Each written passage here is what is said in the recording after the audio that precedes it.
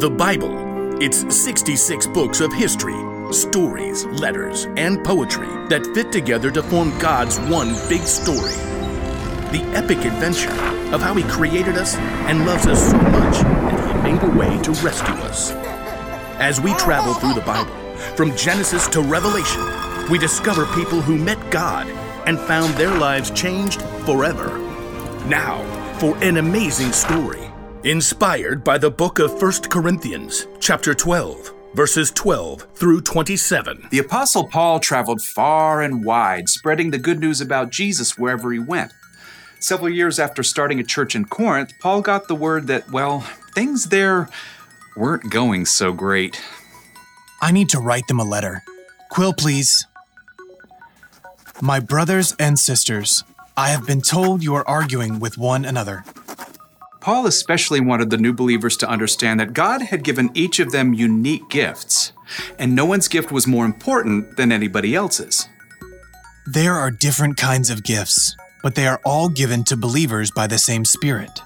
There are different ways to serve, but they all come from the same Lord. There are different ways the Spirit works, but the same God is working in all these ways and in all people.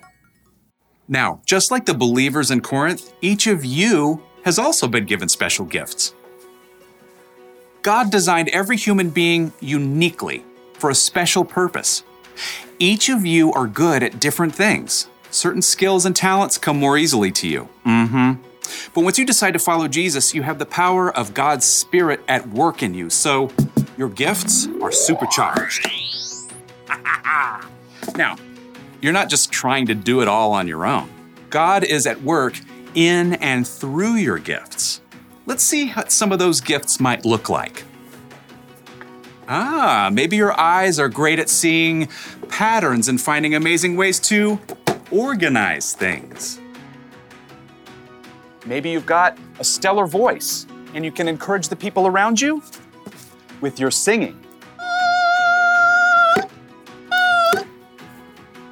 Well, it's possible God's given you a gift for,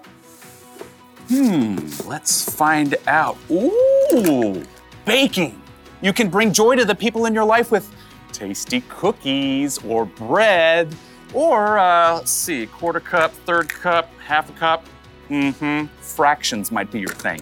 Maybe math comes really easily to you and you can take time to help kids you know who struggle with numbers, like me. Oh, here's another. You might have some serious skills on the basketball court. That gives you an awesome chance to show courage and endurance in tough practices and kindness to everyone. Yes, even kids on the other team. Let's take a look at one more gift. What could it be? Oh. Earbuds. Did you know that listening can be an amazing gift? Yeah. So many people are stressed out and hurting, and what they need most is just a friend to let them talk and really hear them out. These are only a few of the unique individual gifts that God has given. Yours might be entirely different. But here's the awesome thing. The gifts that God has given, you can open and use anytime, and you can use them to help the people around you too. It's like you both get a gift. Now you might be saying, I wish I was really good at soccer instead of drawing, or just listening to someone is not as cool as singing a solo on stage.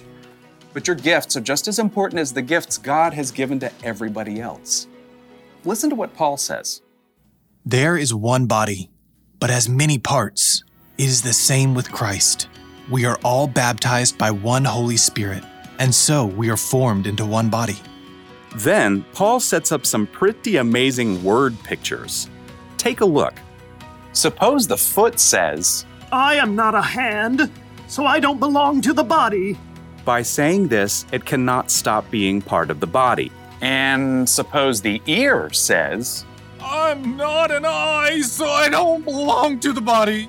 By saying this, it cannot stop being part of the body. If the whole body were an eye, how could it hear? If the whole body were an ear, how could it smell? God has placed each part in the body just as He wanted it to be. If all the parts were the same, how could there be a body? As it is, there are many parts, but there is only one body. The eye can't say to the hand. I don't need you. The head can't say to the feet. I don't need you. In fact, it is just the opposite. The parts of the body that seem to be weaker are the ones we can't do without. God has put together all the parts of the body. In that way, the parts of the body will take care of one another. If one part suffers, every part suffers with it. If one part is honored, every part shares in its joy. You are the body of Christ. Each one of you is a part of it. God has given you a unique gift. No one else can play your part in the work God is doing in this world. And when you choose to follow God and let Him work through your gift together with others, you can make a big difference in the world around you.